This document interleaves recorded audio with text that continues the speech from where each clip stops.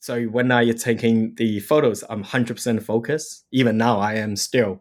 And then there are times where once the shoot finished, I realize I desperately need the toilet and I'm extremely hungry. But once the camera in my hands and I want looking things through my lens, I forget about everything else. And then that really helped me to refocus and also forget about the anxious feeling. And to capture those moments, for me, is so key to capture other people's happiness or grief and those moments. And I forget what I was going through.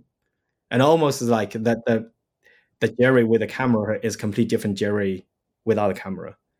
I feel my life was elevated in a way when I have the camera in my hand and when looking things through a lens. The way I look is very different. How my mind works is very different.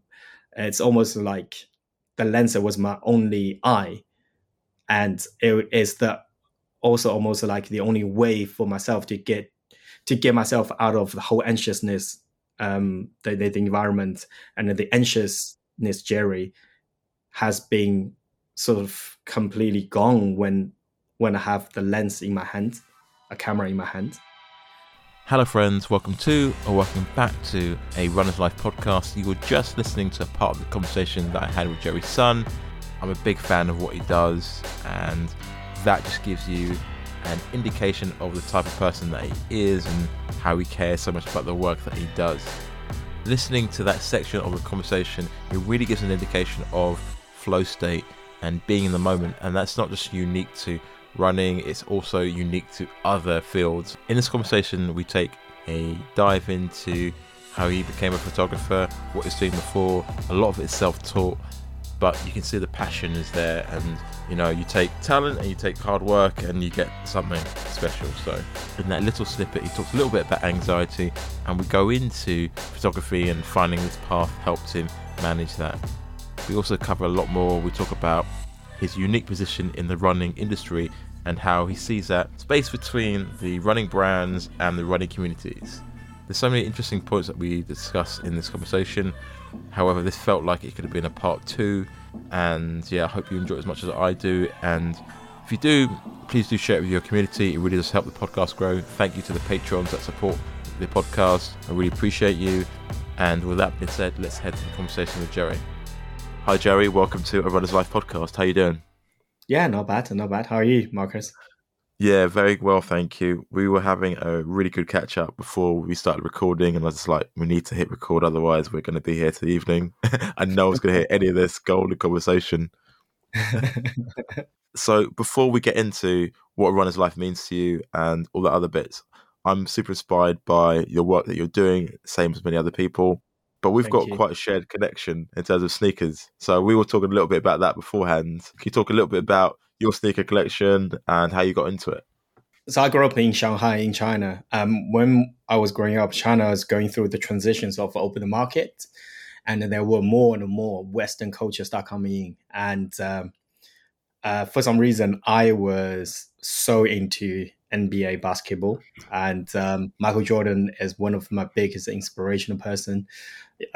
When I was growing up, be like Mike, Gatorade, everything to do with Mike, I love it, and the Jordan brand, clearly. And it was very hard to access the Jordan shoes back to time in China.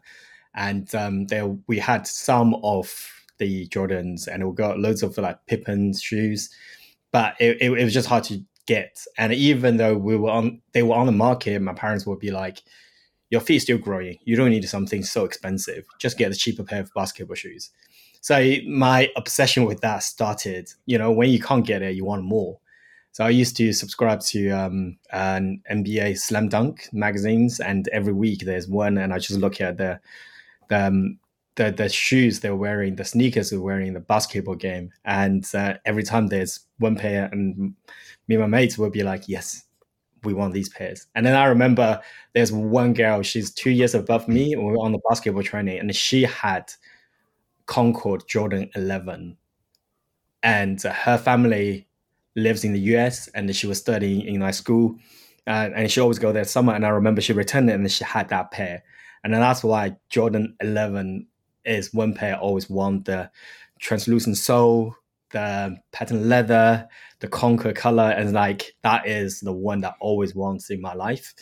Yeah, so that obsession started growing more and more. Then I came to the UK, and there were more sneakers on the market, and it was easy to grab back then. Foot Locker, you go to the shelf, there's something comes out, you'll be able to buy them straight away. So yeah, and then retro comes back, and like Jordan 4s. I remember I had a metallic Jordan 4s, literally just go to the store and get it. And in recent years, as everyone knows, the market is just crazy. It's very hard to get a pair of shoes like Jordan 4 metallic. I remember when it re-released again a couple years back, you have to enter raffle on the sneaker app and stuff. But I remember my pair was literally off the shelf, and also like Dunk Low, SB Dunk Low, actually, those colorways they used to have. I just buy pairs off the shelf. Yeah, so gradually the obsession's growing and always have Jordan basketball shoes. And then streetwear become more popular, more into the streetwear. And then Easy comes in, Kanye West, the influence over Ultra Boost. Yeah, so all these part of that was me growing up, and that led to social media where it's all about flexing what you've got. So I used to have a Sony A6000, just take a photo of the sneakers I've got, and also when I travel, I sometimes using that on iPhone to take photos. So that's how I think I was just sort of got into taking photos, not even photography, just taking photos. And but sneaker was the main focus back then for me to take photos of. I love that breakdown and that introduction of, it started with the Jordan 11s, and obviously you talked about some of the old school ones like the 4s and things like that, and then obviously some of the non-Jordan shoes as well. But I guess, so does the Jordan 11, is that your favorite of the series, or has that changed since you've obviously seen the rest of them? You know what? Always Jordan 11, and then there's a reason why. I don't know what it is, but like Jordan 11 low, high. But if you look at Nike's Christmas Jordan release, it's always Jordan 11. Yeah, it's a pair that you can wear to anything. Jordan 11 is my favorite one, even though it's hot in the summer because it's a patent leather. But it's just the look. It just remind me, tickle the little box, like it just tickled me a little bit. When every time I see that, oh yeah, it reminded me of the time when I couldn't get a pair, and I was just literally watching that girl running around in the Jordan 11, and it always remind me, like, I wondered how I feel running in a pair of Jordan 11. So that stuck with me throughout my entire life so far. So Jordan 11, then Jordan 4, then Jordan 1. That's my top 3 Jordans. Okay. No, I like that choice. It's funny because every time I go on Instagram, say on Offspring, and I like something, I always see like you've liked it as well. Not saying we're mirroring each other, but it's funny because we're always liking the similar type of shoes. I know they recently had, obviously, they brought back the Jordan 3s, the reimagined whites. They're going to bring out, I think they're going to bring out the Jordan 4s with the SB versions. Yeah, the green color. The stocks are very limited, as far as I know. It's going to be very hard to get. A sneaker app is great to fight off bolt, but man, the number of times you get reminded you didn't get selected. They will send you email, they send you a notification, and they open up. A week later, still remind you didn't get not selected. Great, thank you. It's such a weird app, isn't it? Because like you say, you could purchase it and then you get through it and they're like, you've not got it. But you maybe take my money, or not take my money. You maybe go through that whole process. Made me feel like I was going to buy it, and you've taken all my dreams. Yeah. I think like nowadays I'm kind of like, if I win, that's great. If I don't win, it's okay. But I remember there was times like, if I don't win, what does that mean? No, I need to get out there. But I think now I'm easy on myself. It's like, if I don't get it, it's okay, because Nike always re-release again in a couple years time. Yeah. You know exactly, like the white cements are going to come back again. They're going to do probably another reimagined of the black cements. They're going to do another lost and found Jordan 1s. Yeah, exactly. I mean, the market will never change, man. Like, Jordans are always going to be the GOAT of basketball. And then when it comes to basketball shoes, Jordan's always going to be the one. I think recently I went to I went to Dublin, and I went to a gym. I was on a shoot for Sinead Kane for Lululemon, and I remember walking out the gym, and there is a big portrait, a poster in a frame of Michael Jordan. I don't remember if you don't remember, like Jordan does that. I think it was like used in either Gatorade back then in 1995. It was in the post, and yeah, I got a picture of that. I was like, oh my god, I haven't seen that picture for 30 years or 20 years, 30 years. Yeah, it just when you see those, it kind of like make me rethink about the feeling when you were young. Like we talk about passion, we're talking about what you love, and always trace back to your childhood. Yeah, it's really interesting when you think about the Jordans. Like, it means so much to so many different people, but like, what do you think it means like culturally? I know we're kind of going off topic for running, but like, I think like Jordan. I think at the time it is to represent, be who you are, and chase your dream. It will come true, and sometimes it's okay to trust your gut, because he was so close to go to Adidas. He was so close to Adidas, and even though Nike, I think, offered a lot less, I think his mom, or was it his mom or his agent, convinced him to go to yeah, Nike. They're gonna build a brand, and then Nike actually built a brand around him. after the I think, AJ2, wasn't it? Yeah, yeah. So I would say like the Jordan, the times I represent, as we all growing up with, while he was growing up, it's almost like if you believe what you believe and give 100%, as long as it's your passion, you give it 100%, you can become successful. So it's like that type of inspiration.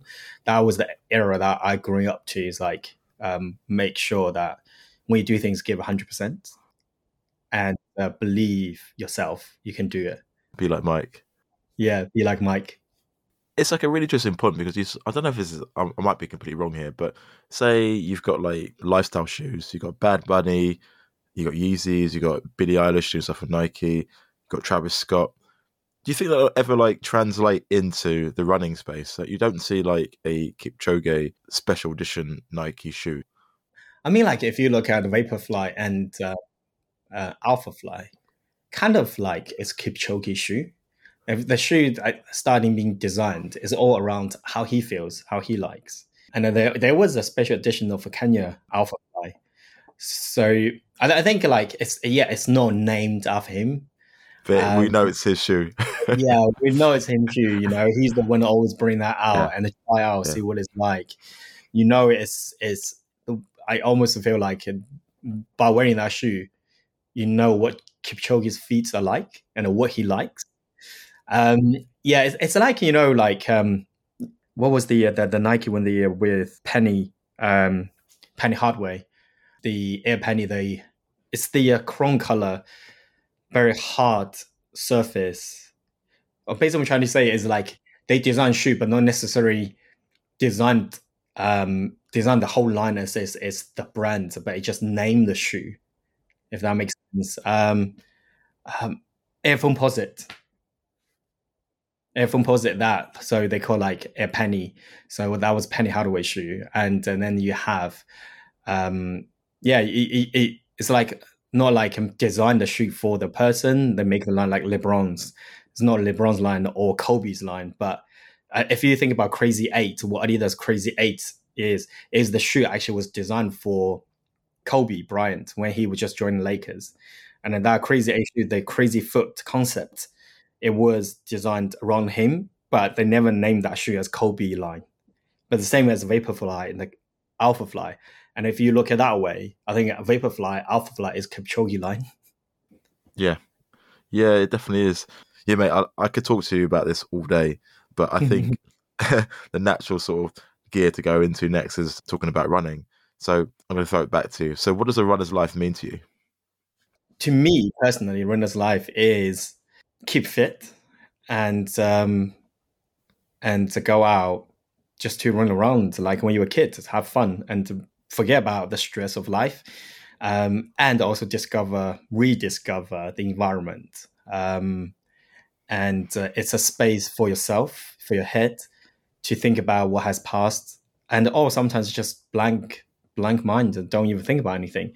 Just one foot. It's the motion that doesn't require too much of energy from your brain, if that makes sense. It's one foot in front of another. You start doing that when you were young age. It comes very naturally. But for the runner's life, to me, is it's something that you run for fun, you run for the hobby, you run for to be fit. But then when you go deeper, what runner's life mean, that can be translated into philosophy of life. It's something that you even though you've repeated doing that many times, but there's always a way you can find it to improve better. And that's why runners always run more, because there's addiction of us in all of us to try to improve ourselves. So runner's life is a progress life. Runner's life is a life that you dictate what it want to be, not by the society or anyone else. I like that sort of idea, but I'm just going to throw it back to you. So with the idea of like a progress life, that doesn't always mean going forward, does it, or getting better? Because we're not always going to get faster. No. It's okay to accept being slow, but you just have to remember one thing: you were out there running. I think sometimes when it comes to many runners, they're overthinking of things. It's okay to run slow. It's like your body. You're not going to be 100% healthy all the time. There are times where you're going to have bellyache. There are times you're going to have headache. And part of it is to learn to fail as well. It's life. It doesn't have to be successful all the time. Failure, we have to learn how to accept the failure. Kipchoge doesn't win all the time. Like during lockdown, the London Marathon, he didn't look great. It was going loop all around. The weather condition was wet, and he came 7th, I think. It's not like he just gave up, saying, "Okay, fine, I'm not going to run anymore. That's it, I'm done." Part of it, we all know how to be successful, but we never learn how to accept a failure. And the way you run, sometimes you feel, okay, I don't feel great today. Okay, that's okay. Tell yourself it's okay. So running life is about progress of learning, progress of acceptance, progress of life, basically. And life doesn't go fast all the time. There's not always fast lane. You get traffic jams, you get red lights, but learn to accept it instead of getting angry at yourself, getting completely annoyed by yourself. Say it's like, going to complete a marathon itself is it's already impressive, 42K. Not everyone runs that. 1% populations have done running a marathon. And me personally, I have never run a marathon. It doesn't mean I'm not a runner. I'm still a runner, but I respect other people who's done 42K, regardless how fast they were doing. It's harder to walk 6 hours to 8 hours actually than running 2 hours. So, the people does ultra, these are, I respect all of the people. Runner, it doesn't have to be a fast runner. There's endurance runner. So yeah, just like life, all aspects of runners, and I respect all the runners. I just want to go back to you and your running, and you talked about failure, and I just want to get your thoughts on it, because I think for me, for example, it's very black and white in terms of like what success is, what success isn't. And I think through running, that definitely challenged my way of how I viewed success and failure. There's a lot more grey areas. There's a lot more room to be forgiving yourself. But that took a while to get to. Even, it's not even a process you just reach. It's something that's always ongoing, but it's something you're more aware of because you're not always going to win. So can you talk a little bit about I don't know, how you view failure, I guess, growing up, and how it's been shaped by running potentially as well? Yeah, so when I was growing up, I was into short distance. I was into the sprinter. 400 meters, 1,500 meters, the maximum I could do when I was a kid. And anything beyond that, I would be like, you're mad. I'm not going to do that. And when it comes to the fast speed, I always try to be as fast as possible. But you're not the fastest. When I was in school, I think like in my class I was fast, and then when you go to the year and then you're not as fast, and then you start thinking, why do I lose? The questions all come to yourself. Okay, why do I lose? Okay, if I can't do this part, what other run I can do? Playing football. I'm not slow in playing football. When I have the ball, I'm actually really fast. The people who's really fast on the sprint line, they can't run faster when they have a ball in them. So, and then that kind of teach you in a way, like, okay, if you're not necessarily be the best in this type of environment, could it change the environment and then make you be one of the best in that part? So to me, success isn't just winning things. Success is also learned to accept and modify, just rediscover yourself. And that's, to me, again, it comes to running, it's something everyone knows how to do it, again, but there's so many ways to look at it. So that translating to life for me is you kind of learned how to adapt to situation, how to rediscover yourself and really fit into the lane and to do the best that you could, and you're still loving it. I think, rediscovering yourself for you particularly, that is such a poignant thing that which you're going to jump into. But I think to take a step back, I think, can you talk about what happened during lockdown? Because you were quite into the gym, and what happened there? Yeah. So I'm always kind of like about power physique. Like Men's Fitness will tell you, if you do 100 burpees every single day, you get this physique, you get your chest bigger, your back's bigger, your triceps bigger, and also you get a really good workout for your heart. So I'm always into HIIT class. Even when I was in university, I was into HIIT class. And also predominantly I play basketball. It's all about like stop, fast, explosive, and you'll be able to maintain that speed and heart rates in a certain way. Then lockdown, obviously, all the gyms are shut. And I have to find a way to kind of maintain my fitness. And I started doing Shaun T's workout, which is HIIT class of half an hour. And then I was like, okay, just go and run outside for a bit. And then gradually start running more and more.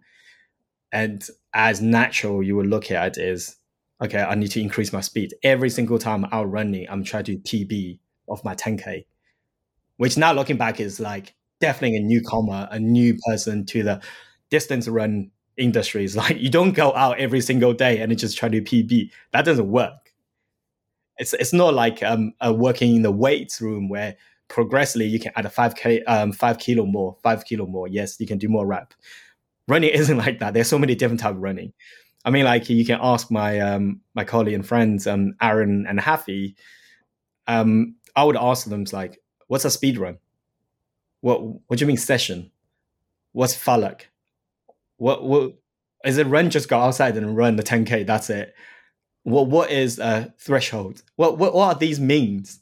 So I relearned about what running is and relearn about my ability. And I used to do quite a lot of running during the lockdown, and I really built up to a decent speed and endurance. I really enjoyed it. And again, that's rediscover, if I can't do this type of workout, what else can I do? And I really enjoyed the running during the lockdown. It helped me to rediscover my area as well. I remember before lockdown, I would never thought of walking along the river for an hour or two, not even like running, just walking along the river. But now, it's somewhere I go for a run all the time. So yeah, that's how I start getting into running, really. And before that, I run, but I know a lot of shoes. Again, that's come to back then. My job all day was B2B account manager. So I look after like accounts and I sell them products, basically a sales role. And if you ask me 3 years ago what I'm doing now, and back then, would I step to what I'm doing now? Back then, I'd probably say no, absolutely no. Again, Nike does a reimagine. It's almost like reimagine my life. And then now I have no regrets. I absolutely love what I'm doing. I absolutely love the whole environment, and I love and passionate about talking about it. And that, learning about running, it's all the stuff from properly. It's stuff from during lockdown. Yeah, no, it's really great to hear. I think there's so much to dive into in regards to the change? Because I think something I want to dive into a bit later is like how a lot of people see you for what you are now, but they don't realize, like you said, you were working in a B2B role before, and a lot of those skills are still transferable anyways. So I think that's an important point to note. But I just really want to go back to, I was talking about what happened in lockdown. I think you had a situation that happened at the gym, which was definitely almost wasn't the most pleasant of situations, but it almost forced you actually to move into the lane where you are now. The rediscovery happened through a tough moment. Yeah. So back to the point where I was building up really fit, and then my speed, it was good. Track sessions I can easily do. And I was looking at doing marathon this year, I think, at the time. And I booked up all the half marathons and 10K, but everything get postponed. So I remember I did A6 10K, and then the Sunday after I did a half marathon. It was, now looking back, it was a bit crazy. And in the middle of the week, I did a 16K just to want to see if I can do half marathon on the Sunday after, which was stupid because I now I know why I felt so fatigued at a half marathon, because I basically wait that 1% increase of each week, and that didn't happen. I was literally full out the whole week. So before that, also when jab started coming out, and I was really eager to get it down. I want to get it down so I'll be able to socialize with people. I missed that part very much.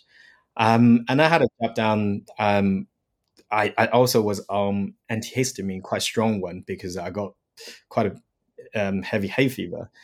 And I was all fine. I remember I had a jab down, went out with my mate, had a couple of drinks, it was fine. Next day, we went to Orange Theory doing the 40-hour HIIT workout. The day after, I think I went to Track Mafia to do the session, do a track run. In the morning, I went to Orange Theory again. I was that fit. I would go to 2 sessions a day. That's I was able to do. And then 2 weeks later, when I stopped taking antihistamine, side effects from the jabs really hit me hard for 3 days. It was fine, I'm the sort of person be a blasé about these things. Like, yeah, it happened. It's okay. Bit pain in my bones. I crack it. It was fine. And then the final day, on Sunday, I had a fever. Lights were so intense for my eyes. I was like, okay, cool. I'll take paracetamol, and went to bed early. I think it's about 8 p.m. And I think around 10 p.m., I suddenly felt a heart palpitation. And I looked at my heart rate on my Apple Watch. It was all the way up to 120 from 60. And back then, my resting heart rate is about 43. And I was literally panicked. I was like, what the hell is going on? And then, we talk about sometimes don't listen to all the social medias. But at the moment I listened to social media, I was thinking, God damn, is it like does that give me an enlarged heart? Like, what is going on? Am I going to die? And I never had a panic or panic attack or anything close to that in my entire life. I might feel anxious before exams or interviews, but never had anything like that. That sensation is so different. And if someone had a panic attack beside me, I would have told them to breathe. But when I was in that moment, all I did was breathe in, and I completely forgot to breathe out. And when I called the 999, and when they said, "Did you want me to stay on the phone?" I said, "No, it's okay. Just get the ambulance over." And I went downstairs, and I think I waited for 40 minutes. And during that 40 minutes, all I could think of is like, oh my God, is this my last moment? This is terrible. Am I going to die? That makes more anxious, make me panic even more. So that breathing in more, I'm not letting air out at all. So I start feeling tingling in my body, back of my head, and I just feel like I'm going to pass out. And a paramedic just finally showed up, ambulance showed up. I suddenly feel relief. 40 minutes later, my heart rate back to normal. They took me to the hospital, A&E, and checked my blood, checked my ECG. The result came out is you actually had a panic attack, and you're actually okay. You're really fit. And I remember the doctor said to me was, you're textbook fit. You're perfect condition. I was like, okay, that's great. Went back home. Next day working, and I think I got email unexpectedly. Suddenly that whole sensation happened again.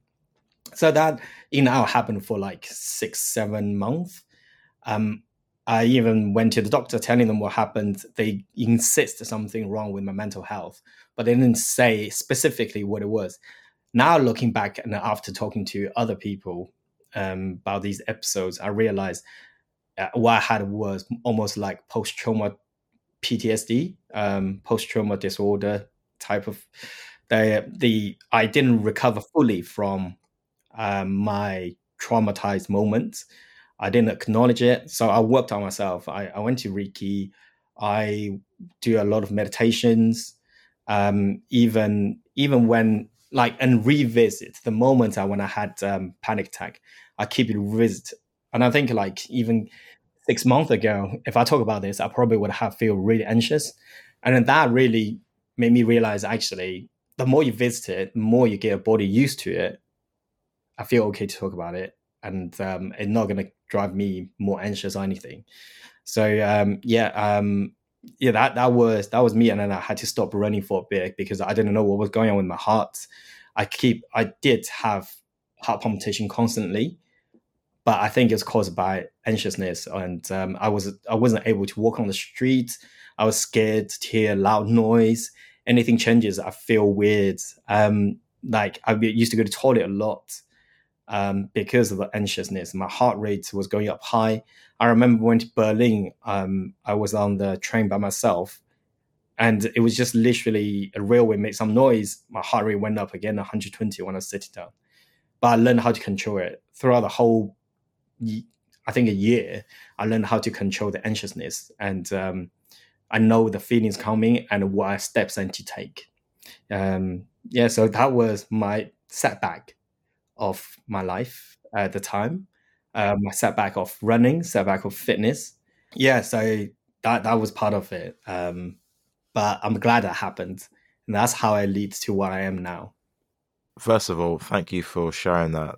I think a lot of people can relate to that, but everyone's experiences are different. And when you talked about having a panic attack, I think what many people can relate to is that feeling of when you're breathing in, but you're not breathing out, and you're sitting still, for example, and your heart rate is just going through the roof. You're still, but it feels like you're running like a 400-meter all out. And it does take a lot out of you, to be honest. And like you're saying, it does take a while to work within it, because sometimes you might get triggered, and it's just convincing your body, you are safe, you're not going to die, start breathing. It's a tough one, isn't it? Yeah, it is a tough one. It's the heart listen to your head. The head also listens to your heart. So the head is sensing the heart rate going so high, yet your mind needs to tell your head is, it's okay, it'll be fine. But the heart is telling your head, no, it's not going to be okay. So the conflict in your body and then trying to fight each other, that does take a lot of energy out of you. But I always believe that life is all about experience. Obviously not too bad experience, but like what I had is part of the experience that I need to learn and how to control it, how to overcome it. And to see if any sort of early signs coming up, I know, okay, this is what it is. And then the more you do it, the more you practice, the more it happens, that then you learn how to control it and tell yourself everything's going to be okay. And then that translates to a lot of things you do in life. Practice. It helps, but then again, it's my personal experience, my personal method. Everyone's different. I don't think everyone should listen to me. Still consult with a doctor, GP. Yeah, like you're saying, that makes sense. I think everyone's experiences are individual, but it's interesting to hear that you found a way to go through it. And this is not a therapy session, so I won't like ask you to like list out how you go through it. But I think what you're saying is helpful to many people out there who've probably gone through similar type of things. I guess one thing I was going to ask actually in that topic actually was, how did you go from there to where you are now? Like, how did you make that switch? Yeah. So when I was going through that whole part time, and my mate was telling me, he's like, "Oh, let's go to Dubai. It's safe. There's no anxiousness there. Taking a flight there is quiet. We stay in the hotel. We just relax by the beach." And I was like, "Yeah, sure, let's go." Before that, I used to take CBD and to try to keep myself calm and stuff. And Will Gooch reached out to me on my personal account, a DM, and they say, "Hey, my name is Will. I work for Pure Sports. I'm reaching out just like to try the products. And I was just thinking, oh God, another salesperson try to sell me through Instagram. He's like, no, I'm not trying to sell you stuff. Like, just try it, see how you feel about it. And I was like, okay, cool. Yeah, I'm taking CBD already anyway. If you send it over to me, I'll try some, see how it feels. And then we start talking about, so I had Vaporfly worldwide account back then, and Will is a big fan of that account. And he always running the Vaporfly Nike. And also talk about Will, he's actually going to run across America, the first British person running across America from April to June. So yeah, watch him. He's going to do 50 miles per day across the whole time until he crosses over the States. So follow his channel. He's going to do weekly. You're trying to do the record. You also do 50 miles a day. Yeah, 50 miles a day, and finish to get the records, basically. Yeah, and he's going to have a team over there following him every week. He's going to do YouTube weekly updates and about what he's doing, what's he going through. So yeah, sorry, off topic, but yeah, I think it's worth mentioning about Will Gooch. The man is not really a man; it's more than just a man type of guy. By the time I didn't know who he is, I just know he's a good-looking lad. Try to sell me stuff from a company called Pure Sports, with the trend of CBD products is great. Anyway, so Will reached out because the Vaporfly worldwide account I have, and he found out I was the one who used to run it. And he's like, oh, big fan of that account. I love all the contents on it. When you featured me on the Vaporfly account, I was gassed. I was like, okay, yeah, sure. Just send me the products. Let me try it. And I was like, I'm going to Dubai. He's like, well, don't bring to Dubai. I was like, I know, don't worry. And I went to Dubai and to try to chill out. And me and my mate always walk to the Dubai Mall and shops. And then we just went to Sony store. And I was like, oh, yeah, that camera. Maybe I should update my camera. And my mate was like, hey, go for it. I was like, oof, I don't know what I'm going to use for. I mean, all I take photos are just like sneakers. And then when I travel, I take some photos, like, what I'm going to do with it. He's like, but you never know what's going to happen. The only time you will know when you pick up the camera, then you know. So I'm like, okay, yeah, I'll just get it. You know what? just do it. Pick up the camera, and the next day we went to a man-made island called Lebanon, and there was a group of people were having a birthday party for a guy. And some of them playing beach volleyball. I said to them, like, hey, I just got this camera. Can I just take some photos of you playing beach volleyball? They were really nice. They were cabin crew from Emirates and all different entity of business. And I was like, yeah, let me take some photos. They were happy with it. I took some nice photos and went to the main guy, who's the birthday guy. I said to him, oh, what do you think of these photos? And funny enough, he is a media producer, owns a media company in Dubai. And they always do things for marathon, and they produce content for Dubai Marathon or anywhere in UAE. He was like, "Oh, you could be focused on this bit more. It's great photo. Like you got good capture, but some things can be more sharp." I was like, "Oh, okay, all right, thank you." Never thought about shooting running at the time either. Then I came back, and Will reached out again saying, "Hey, we do also have a fitness club. Do you want to come? It's vertical climbing." I was like, "Yeah, sure. Climbing is fine. It doesn't require too much effort." I said, but I might not be able to do the climbing, but I've got a new camera. Do you think I can? I just bring my camera to shoot. He was like, "Yeah, do whatever you want." When I got up there, didn't realize it was BXR, and also BXR is famous for those lightning flash and energetic like type of classes. I just had my camera, didn't study how to use it. It was all dark and bright. All I knew was, okay, I'm just gonna. They already introduced me as a photographer, which I wasn't. I just had my camera. I don't know how to set up my camera, so I was like, crap, fine. I'm just gonna pretend I know how to do it. Just take as many photos as I could and possible, and hopefully for the best, there's something good coming out. And I remember I went through 1,000 photos. Within an hour, I took 1,000 photos, and I was managed to get 150 photos. I'm happy with. And also at the time, I didn't even know how to use Lightroom. All I know how to do is exposure, and it changed it brighter, darker, and that's it. But yeah, everyone was happy with it. Will was happy with it, and then BXR, they were happy. They were happy with photos. So I was like, oh, okay, that's interesting. And I think a week later, Will reached out to me again saying, hey, we got a run club in Battersea Park. I was like, oh, Battersea Park, that's close to me. So would you like to shoot for the run club? I went, yeah, sure. And I think that was the Christmas run club that they did on the Battersea track with Pure Sport. Yeah, that was actually the first time I started shooting running. And I really enjoyed it. I really enjoyed the people there. Everyone was so friendly, welcoming. And then that, I think that brings back who I was, the community, talk to people, meeting new people. I'm always sort of person like to socialize with the people, talk to people. And I really enjoyed it. And then I asked Wales, like, when is the next one and stuff. So Whale and Pure Sport really give me a new lane of finding passion and gave me a space to do what I want. Well, I didn't know I wanted to do, but like I would love to do. Give me a space for things that I love to do, and give me the space, the community that I actually really enjoy doing. So, you know, everyone has different association to running communities, and to me, the human and socializing and meeting people is the main sort of association for me to the running community.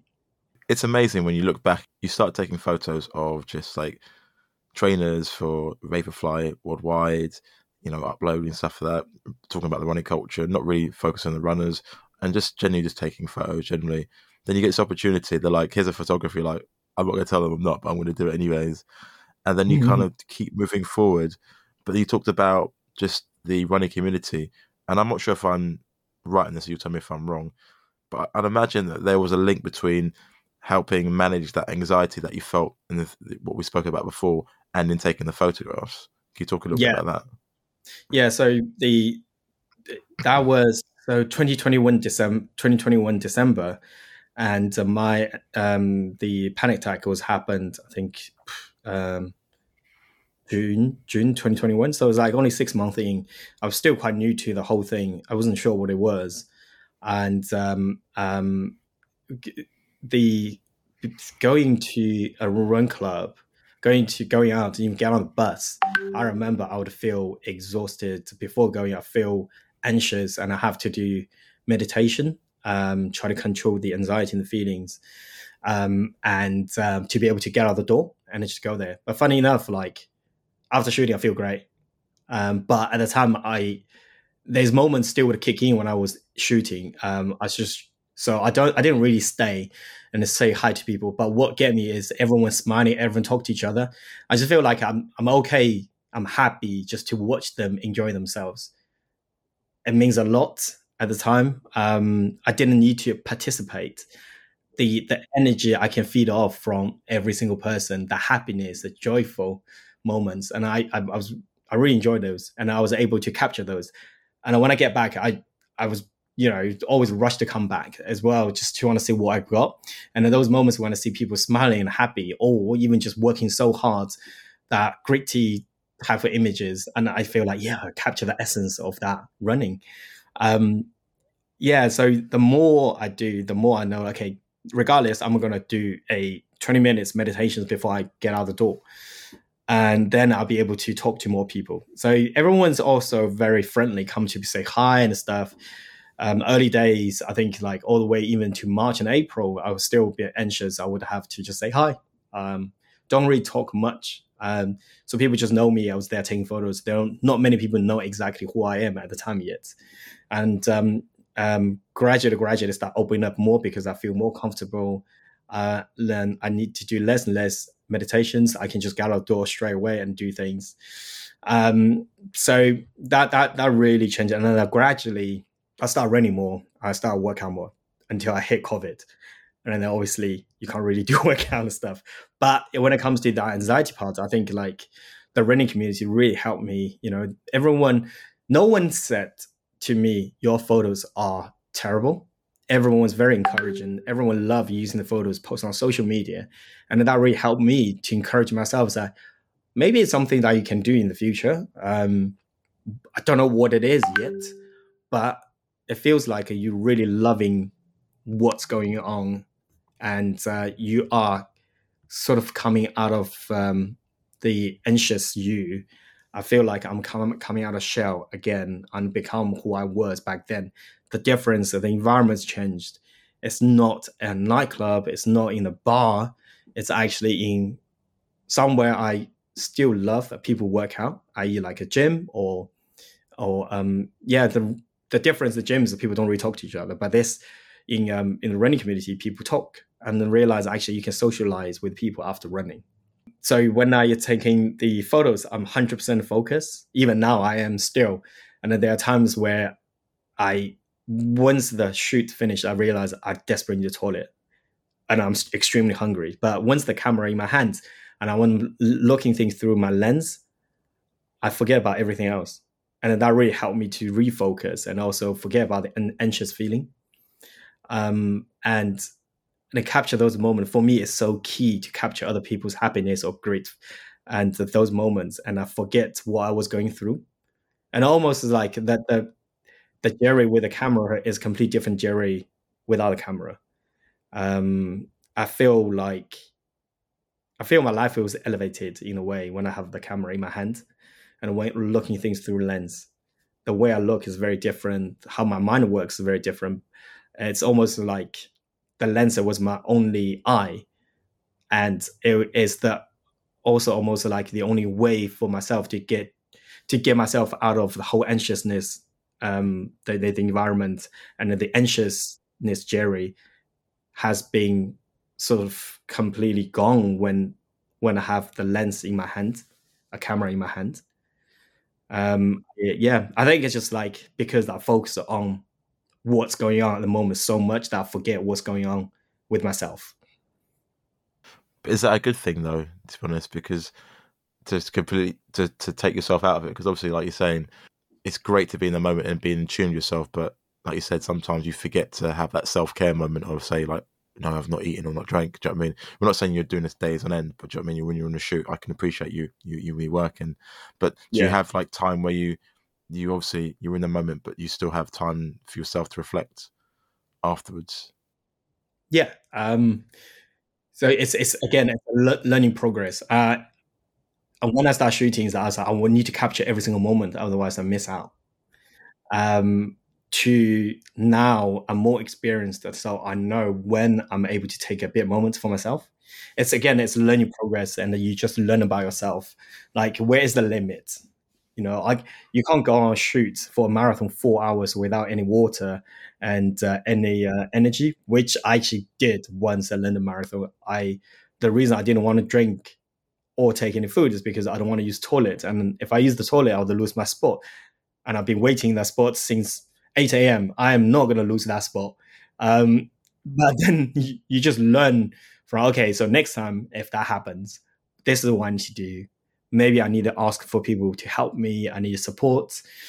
Yeah, so it's a learning progress, and I think the learning progress never ends. But I would strongly suggest that if you need to eat, you need to go to toilet.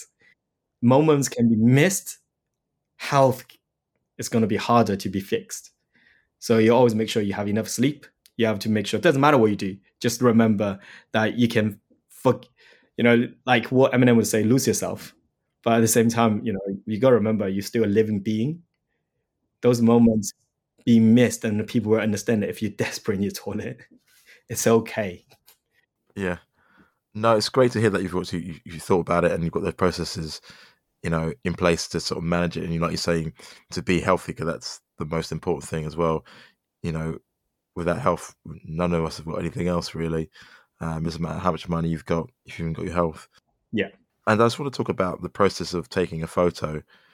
And can you talk? I know it's probably hard to explain what that flow state is like, but for people who are listening, can you explain what that's like, being in the moment to take a photo? Because you're looking to take something which you've not seen yet, but you've got to capture. Because there's always that delay between when the shutter goes and what you're seeing. Yeah. So for me, when I go into a let's say a marathon, I kind of have an idea what type of image I'm getting for. A really vague idea, because anything could have changed. The weather could have changed. You will never know what the settings for your camera until you get to that day, that moment. Then you know, okay, yeah, could be the color. Could be what sort of speed, shutter speed, exposure, aperture, all these boring stuff for a lot of people. But that's where you capture those moments. And, I would truly have an idea of what I'm producing until I would say 10 minutes in a race. Then I know, oh, okay, this is what actually would work. That's why when the elite athletes warming up in these areas, and this is warming up for photographers as well. We're warming up when it comes to settings for the camera. Where am I going to stand? What sort of speed I need to do? What lens I should be using? What sort of focusing I should have? This has all happened during the elite running. But then again, like if someone's really experienced, hasn't been to marathon race for 100 times, they probably know straight away, okay, yeah, this environment, I need to do these settings.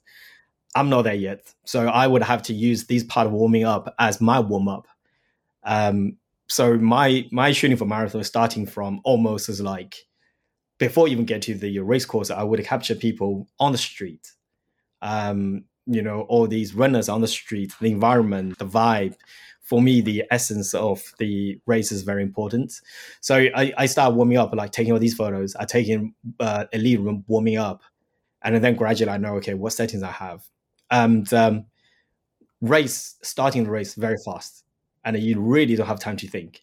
And all I do most of the time, I do is literally put my hands up, put my lens out, make sure that I get kind of what I want, and then continue to shot. And then just you can hear my camera just literally goes, and then that's it. It's in a way it'd be like, oh, that's not really taking photos, but taking photos, and then also there's the editing, selecting parts of it as well. And by having that, you really don't miss moments. And also good for me is I like to make reels. Those continuous shots can make a good reel. And on the top of it, if you're particularly looking for someone, there's a chance that you actually got them at the beginning. If you continuously shot non-stop, you will get them. And most of the time when people ask me, do you have a photo of me? I'll look at the beginning and at the end, and I actually do find most of the people that they're asking for, which is quite interesting. So yeah, that my process head is like, okay, I need to do a warm up. I need to do some shots. I need to make sure that I capture the essence, get the right settings before the race starts. And the race starts, shoot, just continue to shoot, because any moment is a good moment during the race. There is no boring moment at all. Yeah, I can attest to that. I remember when we were at the Berlin Marathon in 2022, and I was at the start warming up, and I heard Marcus, and I turned around and I saw you, and that was like my natural reaction to you. You captured it, but you took the photo without looking like you're taking a photo, like we're acknowledging each other, and we're having that sort of back and forward. And I saw the photo back, I was like, that's really cool. You captured that moment in time where I'm like, hey, when you've recognized something and you go, when you're having that sort of banter before, and I thought it was really cool. Yeah, I always try to capture the photo when they were noticed. I like candid shots because that's what's real. Everyone can do a pose, but the moment that that's where, because when you look at that image, it reminds you what you were thinking at that time. Yeah, exactly. And resonate more instead of the photo. If you gave me a thumbs up, like, yeah, feeling's very different. When you see the photo, like candid, you didn't even know it was taken. That will bring you back that moment that you're like, probably in your head of thinking, do I need toilet or not? Do I really need toilet, or I can get away without going to toilet? Yeah, all the pre-race feelings. Yeah, it definitely takes you back. Thank you for giving some context to it. And yeah, I think it's just, you, like you're saying, you just got to put yourself in that situation to capture those moments, not overthink it. And I think as you've gone through it, it obviously you've got a process in place, but it's more refined as time goes on. And it's really interesting to sort of hear that process.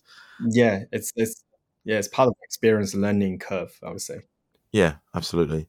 I think one of the things that I really admire about you is just you're really good with people, and that really shows. And I think that energy really works in the photos, which is why I think you've been so successful, and which is why I'm so glad that I can speak with you on the podcast, because I really want to speak to people that I'm interested in, inspired by, and I think you're doing great work. And I also think that you've got a position where you are now, where you get to see different experiences, get to see where things are potentially going, and I want to get your thoughts on that, and a general level as opposed to like a detailed level. So, from the work that you're doing, and you're looking at, say, two sides. So you've got running culture on one hand, and you've got the running brands on the other hand. Do you think they are kind of moving together at the same direction, or are they kind of moving apart? What do you think? I think so.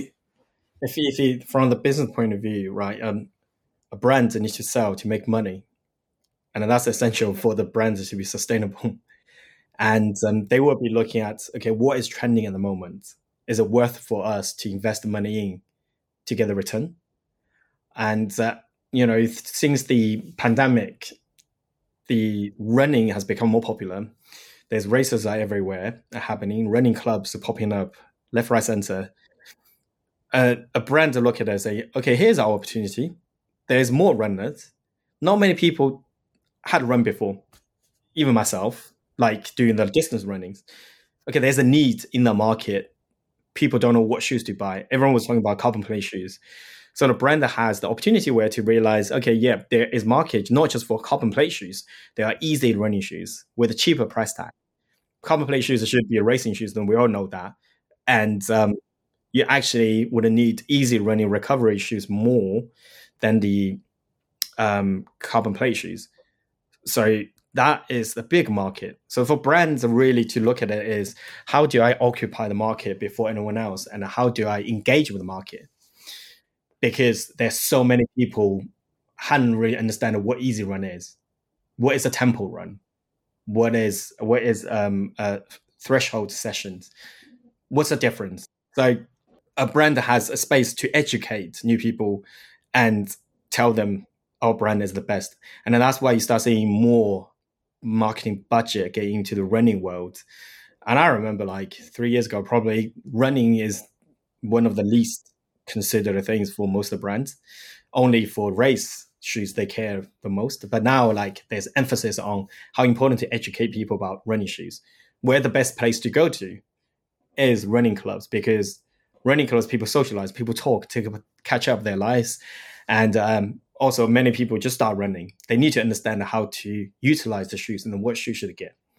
And I think overall, the purpose is great, because runners need the shoes, need the brand need the runners. And then I think right now is probably the most sweet point where it really merged together well. And there are so many different run clubs. They have their own identities. They might be wanting to associate to different brands because they have the same ethos. So I think right now is moving in the right directions, that run club is always being volunteered. People come out their own free time, and a group of people meet up and run together. But now, if there is some money behind it, or even just free products to be tried on, to give to the runners, and what the runners would do is they be educated, they understand more about the shoes and try it on, use it, and they'll be able to spread out the words about the brand. And I think right now, like, not just you're talking about running brands, there are well-being brands, like Pure Sports, the massage products like Mario Masters and the massage guns, all different. And then you come to nutritions, you have Morton, you have SIS, all these, a PhD even. So all these brands, they're using that platform to be able to spread out more words about the brand and educate runners. What would be good for them? So I think, right now it is moving to the right direction. And I'm very happy to see many run clubs, run communities actually associate to brands, and also brands start bringing their own run communities. And I like, before this call, yesterday was a Barcelona marathon, and Sammy Nix, one of my friends, she completed her first marathon within 4 hours. And I was talking to Amaret, who's the Tracksmith, the UK community leader. And I was like, actually, Sammy doesn't have a coach for her marathon running. all she did was put her time in the running, go out to the run clubs, do the long runs, be a pacer for pure sport, be a pacer for Tracksmith. And she doesn't have really a tight agenda saying, this is the threshold you have to be, this is what we have to do. And she just go there, put the time in on the foot and run. And then obviously her body's able to take that 4 hours running. But it does show, like, if you just go to other run clubs, you probably have a really good training program for you to run a marathon. Yeah, it's really interesting when you talk about that, because I've kind of seen it from both sides, really. When you're coming up, and then once you're in that sort of space, whereas, and I'm going to play devil's advocate, and I'm not quite sure where this question is going, really, because it feels like sometimes sometimes run clubs, they start off with no brand support, and then they get involved with the brand, and things can change, sometimes positive, sometimes not so positive. And it's just like, sometimes where does that go? Because you always see like the popular crews getting, I don't want to say like, and I'm not going to name any brands, like taken up by certain brands. And it's just really interesting. And it's like, is that what they intended, or is that when they founded it, or is that what we've been led to believe is the right thing to be successful? We need to align with X brand to push forward whatever is the community. Yeah, like, so I don't know every single founders of, I know of founders of the run clubs and the run communities, but I don't think I know all the intention behind it.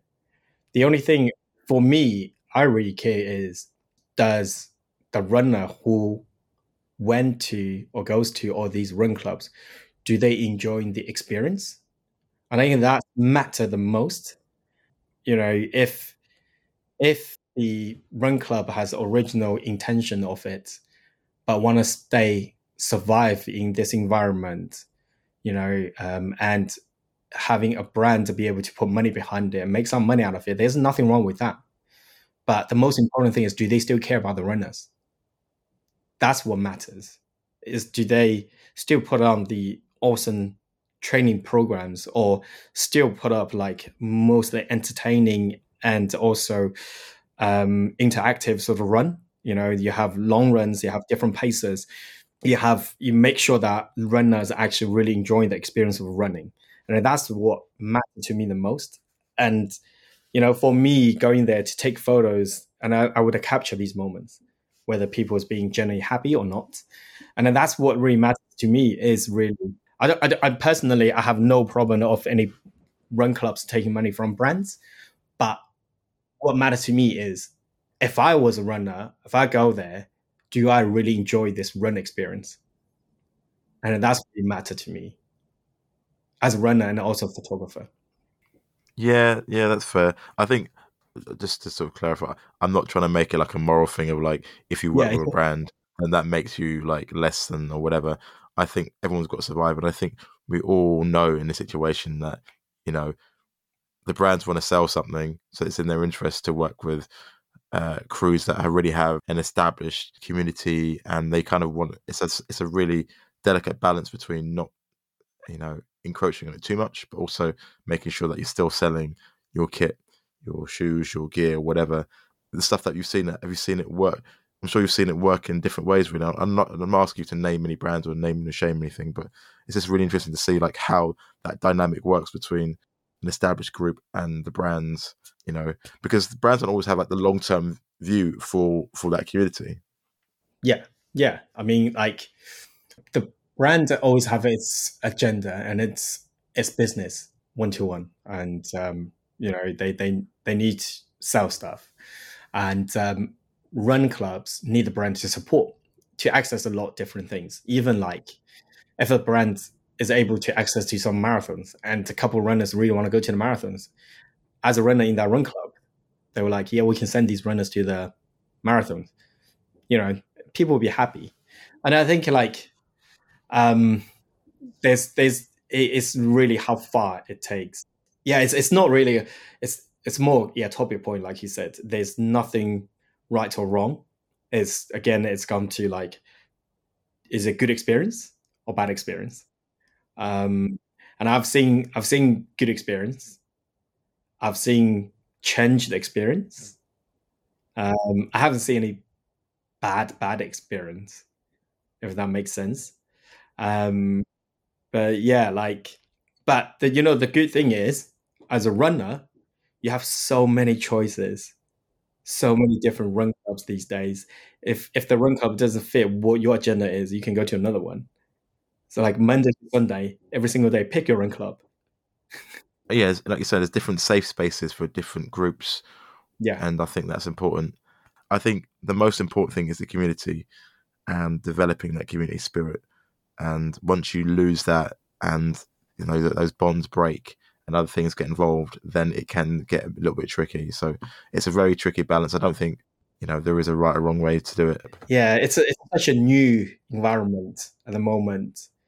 It really is down to it's for us, all of us, to experience to find out what is the best way to integrate both. We would never know. I mean, like, as a runner, sneakerhead, if I go to a run club, I would love for them to bring Nike, Puma, Adidas, Asics, Saucony, every single day, different brand comes in with a brand new pair of shoes that haven't been released on the market. I would go to every single run club just to try the new shoes. But some people don't like it. Some people don't want to be trying different brands. Like it's individual, it's different. Again, like me being a sneakerhead, I love to try all the brands.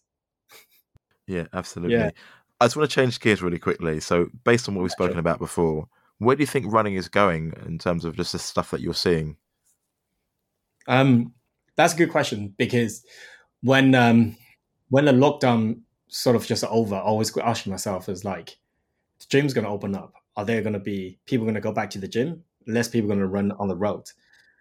And it has been proven that running just become more and more popular. And what I see is that more run clubs or community popping up as well. And I think like it's it's not going to die down very soon. It's only going to get bigger, bigger, and bigger, and it's encouraging. Just because I think it's very easy to run. You don't need a gym setup. When you just have five people I think like five people run together, you can literally call yourself a run group already. Five people, that's already more than two. So you can say, hey, this is our Strava route. That's what we're going to do. Let's put on that. Five of us go to run together. Oh, you know what? Let's do it again next week. I really enjoyed this. I think like it's going to be bigger, bigger, because we were changing as a society. When let's say 6 years ago, for me to meet people, meet friends, it's all about going to the bars and the nightclubs to have fun. Maybe I was young as well. And then now I see more and more trend of people be like, hey, do you want to go for a run next Sunday? Let's catch up what's going on. Let's catch up what we'll be up to. And I think it was a habit that we had during the lockdown. Every Sunday you meet up with a friend and say, hey, what have you been up to during the whole week? And because remember, you're not allowed to do anything but running outside. But if you run together, no one know. It's okay. We're just going to run next to each other and then catch up. So we have the habit of, okay, we can catch up during a run. We get fitness out of it. We caught up with us, and then we'll move on to our lives. So I think the running world is going to get bigger and bigger. A social running world is going to be bigger and bigger. It's a new way of meeting people. It's a new way to catch up with your friends, and it's a new way and free to stay fit. Really, I just see it as a win-win-win situation, and I don't think there's anything to lose. The only thing probably lose is if you don't like running in the rain and wind. Yeah, that's probably that's probably the only thing you can lose. But other than that, it's you stay fit, you stay healthy mentally. You can even lash out things to someone if you had a really bad day. And also, it could be a new way of dating.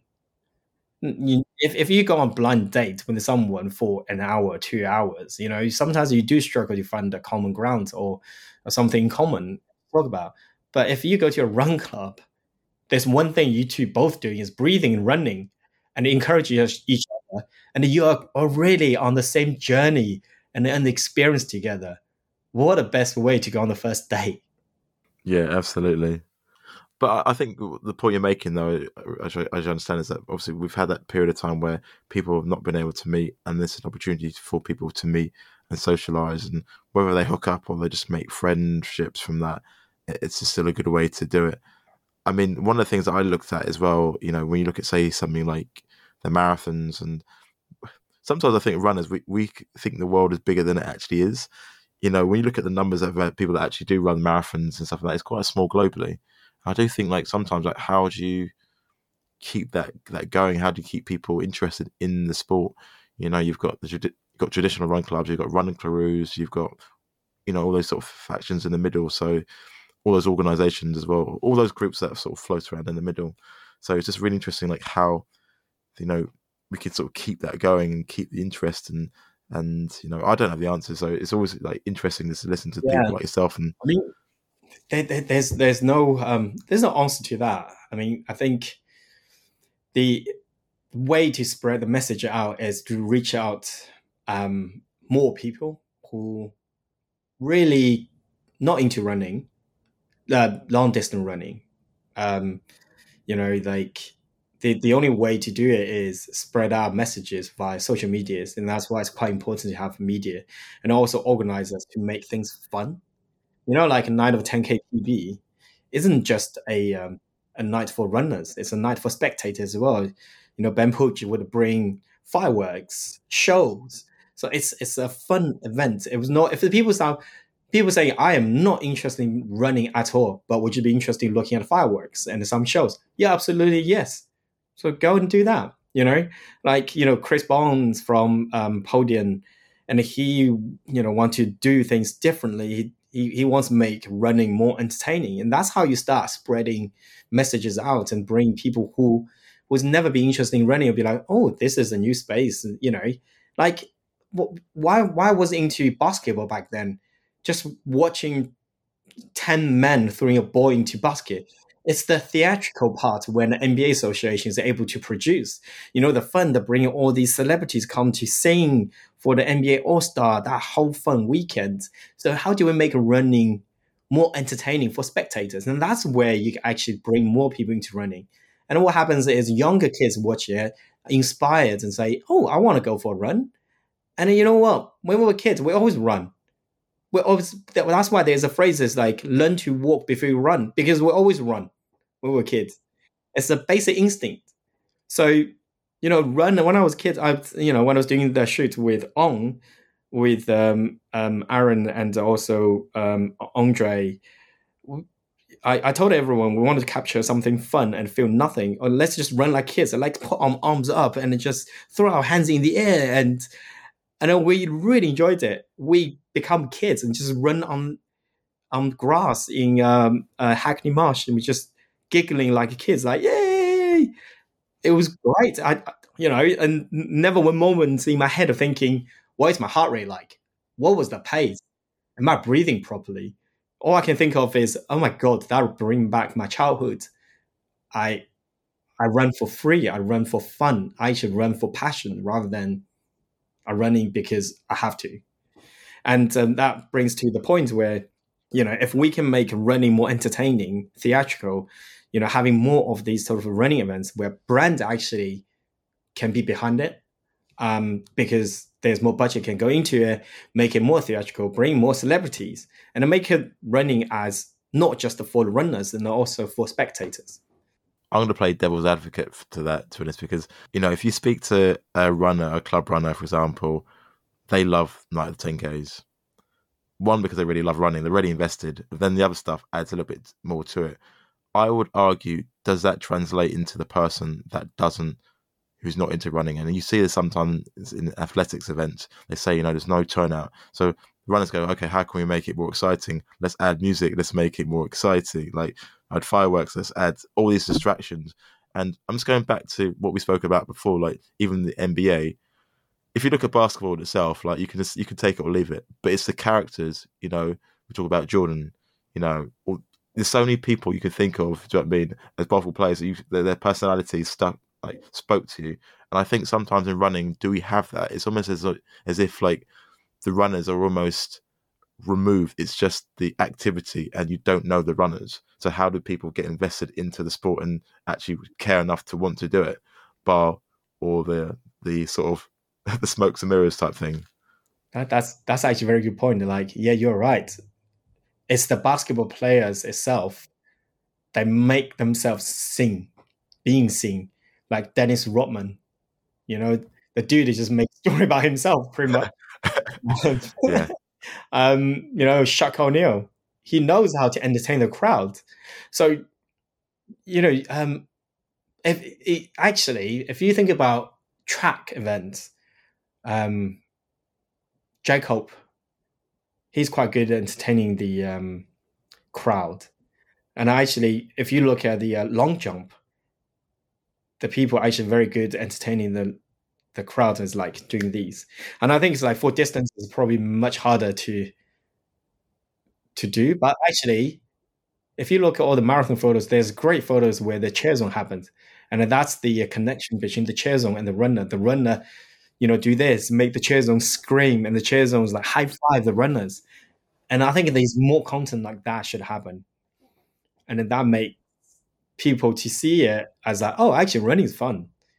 But you're right about, so maybe all the agencies who are the sports agents, maybe you think about the ideas of talk to Netflix, making documentary about all these runners, or even just that making the Instagram of the documentary show of themselves, make them more brand deals. Because how I remember Jordan was become because of Gatorade.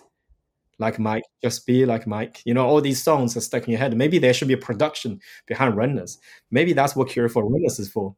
Maybe we're gonna go to all these runners and start producing content and make it more theatrical and make a runner athletes of themselves as a storyteller. yeah, absolutely. And I'm not advocating that everyone should go out and be like outlandish, but like if you think of something, for example, like 100 meters, Usain Bolt, like everyone loved Usain Bolt. Everyone loves Usain Bolt because it's just the way he was, and you don't always have that translating into running. And I'm part of the running community as well, so I'm not trying to drop anything on the community and be like you should be more entertaining, but sometimes you don't always get characters like that. They're like once in a blue moon. You need rivalry. Sometimes you need like a couple people to work together to create that sort of thing. It almost feels like sometimes I look at running, it's almost like no one wants to say anything at all. You just don't know them as a person, to be honest. Yeah. By the results and stuff, that's about it. Which is fair enough. I understand that. Yeah. I think the stage right now is we want to bring more inspirational stories. And then that's where the stage at for now. And then the later stage is how to package it. So now it's to try to inspire other people. Then we're turning into a stage where we're going to be more entertaining. So to bring more spectators coming. So right now, the spectators mostly are friends or other runners. They're connected. They're invested. Do you know what I mean? You want to get new people in, new people who aren't interested in running, kids, young people, just anyone really. That's the thing. And I think soon it will be. We might start seeing a distance runner athletes. Even Kipchoge might start going on the Nike advert and just be cool, at one sentence. As Kipchoge is very good, just literally one sentence, and then he can just say, "Just do it." Literally one clip, and to just bring a pair of new Vaporfly shoes or whatever Nike going to make be. Just do it, and with his smile, that's it. And the people talk about it. Yeah, we joke, but that's seriously that is sold, man. He's the power of Kipchoge for sure. Mate, there's so much more that I would want to talk to you about, but I'm going to have to wrap this up quite soon. We might have to definitely make this a part 2 because I really want to sort of go into like where you're going next. But I think one of the final things I want to ask you was, especially in the work that you're doing, and I've spoken to you about this before, like I'm inspired by the work that you're doing, and so many others are. How do you stay relevant? Is that something you think about? And how do you maintain that creativity? And how do you sort of look at it in the long term? I appreciate I've asked you like 3 questions in one there. So I think, the most important thing to me, I think how do you stay relevant and how do you update yourself is by looking at other people's work. How do you become more creative? And it's by looking at other people's work. So again, some of people might see is very competitive market and be saying, oh yeah, well, I could have done this better, I could have done that better. But I think like when it comes to running photography, we are all very welcoming. Every single photographers are, you can have a 20 photographers at one run club, yet every single person will produce completely different photos. And then that's the beauty of it. And then how do you get inspired is by looking at other people's photos. You're like, oh yeah, that actually telling a better story. And maybe I can learn from that. I can bring that to next events I shoot. And it, it's not say, hey, this is my run club, but do not come to my run club. You can't come here and shoot. And when I went to Pure Sports, we already had a Paddy. Paddy was shooting for Pure Sports, and I remember Paddy was just telling me like, go there. This is going to be good. Maybe settings should be doing this. And I want to be the person. That's why some people will reach out to me and say, how did you produce that photo? And I will tell them straight away, say, this is what settings I did. This would help. You can be exactly the same camera, same settings, standing in the same spot. I can guarantee you 2 photographers have completely different photos because the edit will be different. The story, how you tell it is different. How you crop the photo will be different. So back to your point is talking about how you stay relevant is by inspire each other, look at other people's work, and encourage and talk to each other. I encourage people to reach out to me asking questions, and hope they don't mind me reaching out to them and say, oh my God, that's amazing photos. How did you do that? Now we are coming to more sort of moving pictures, real stuff. And when it comes to real, there's even more different dynamic. Voiceover. How do you cut that script? The color grading, that makes a different reel. Music you select, how you cut the pieces, fast, slow, how do you shoot it? And all of that, it makes complete different photos and different videos and different reel. So it's not necessarily I wouldn't say it's a competitive market. It's a market where got plenty of space for every single person, if that makes sense. And then by looking at each other's work, you stay relevant and you stay inspired, and you become more creative. It's a tricky one because on one hand, if you say stay relevant, you're looking forward, but you're looking behind your back, and you can't always do that at the same time. So it's almost like trusting yourself, but obviously still being aware. And I'm sure that's not an easy thing to do when you've got so many people coming out with different skills. And like you're saying, and there's somebody even like, I was looking the other day, I was having a conversation with someone the other day about AI and just like the ability to create images by saying something. Like, for example, you could say like, do a watering can in the style of Dali, and like this app does it. And it's like, that is mad. And just the way that the world is working. Yeah, I know. And AI, just one thing that I think the point where all the photographer and the videographer are going to give up is when the AI start producing has human feelings in it. That would be like, yep, okay, fine, yep, that's done. Yeah, I'm out.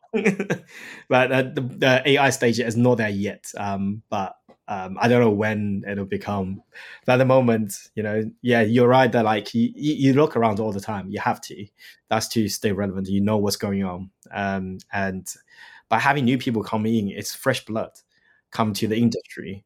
And you all talk to the idea. Everyone bring different skill sets as well. And personally, I never learned how to use Lightroom, so I never know how to do shoots. I'm not a photography degree person. I'm not a journalist. I've never studied any of that in the university, and I just learn things through my experience and by talking to other people. So I would say, it's a place where it's quite encouraging. Everyone's welcoming, and when we have jobs around, we're always sort of like, hey, are you going to be free? I'm not free. Are you able to do this? And yeah, it's not as like we I bet a lot of people outside are saying, oh, he's there, she's there, oh my god, this is going to be a competitive market. But actually, we're all there for one reason, try to capture the moment for the runners. Everyone produces different things, and then it's not competitive. It's almost like we'll push forward this market, And the runners have, let's say, cross-country, national cross-country, let's say Surrey cross-country, all these photos, there's not many photographers there. If you have 20 photographers, one runner has 20 photographers giving them photos every single race they go to, they are going to build their social media profile so well. And they are more likely to be signed by certain brands because the brand is seeing the photos as the person would fit that brand image or get picked by certain agencies. So, and I think like by more people going to the running events to taking photos, it will actually help pushing the market forward even further and it really help runners to become what they want to become. I think it's a really important point there. I mean, we talked about actually showing the personalities of runners. If you're giving advice to yourself when you started out in the photography world, what would you tell yourself? I think it would be a trust your gut. That's it. That's all I would say. I don't think anything I would change. Awesome. I love that short answer to this. There's so much more I wanted to dive into. I think this almost could be a part 2 conversation for sure. Jerry, how can people who aren't following you follow you and see your work? They can just go on my Instagram. Mainly I publish on that. It's Jerry_Sun on Instagram. So just follow me that. And also Aaron and I we have a brand called Curie for Runners. That's where we're talking about community running apparel as almost subculture about running, what's cool in the running world at the moment and stuff, events, apparel, design, stories. So yeah, Curie for Runners. And if you're a Nike fan, Vaporfly worldwide. If you're running carbon plate shoes, carbon plate run. That's all on Instagram. Can we do a sneaker one, just general like lifestyle one? I think we need to do a Jordan one or something. We need to do the lifestyle one. I'd love to do one, but yeah, I just haven't got around to doing it. Yeah. I used to have it. Well, I think it still exists. It's called Sneaker, your Instagram account. That was my old photos of when I was just in love with sneakers, and that's where I was take photos of. Hence the cap. Hence the cap access. Yeah, that makes sense. Yeah. Jerry, it's been a pleasure talking to you. We've got to do a second conversation sometime soon. So thank you for being a guest on the Runners Life podcast. No worries. Thank you so much for your time. Thank you for listening to this episode of a Runners Life podcast. If you've enjoyed this conversation, please do subscribe to be notified of new episodes. If something resonates with you, please let me know and share online. Also, you could do me a massive favour by leaving your review on the podcast platform which you selected, as it helps the podcast grow. Your support helps make this podcast possible. If you've got any questions, please do get in touch with me on my Instagram page at Marcus_runs. Your time is valuable. Thank you again for sharing your time with me.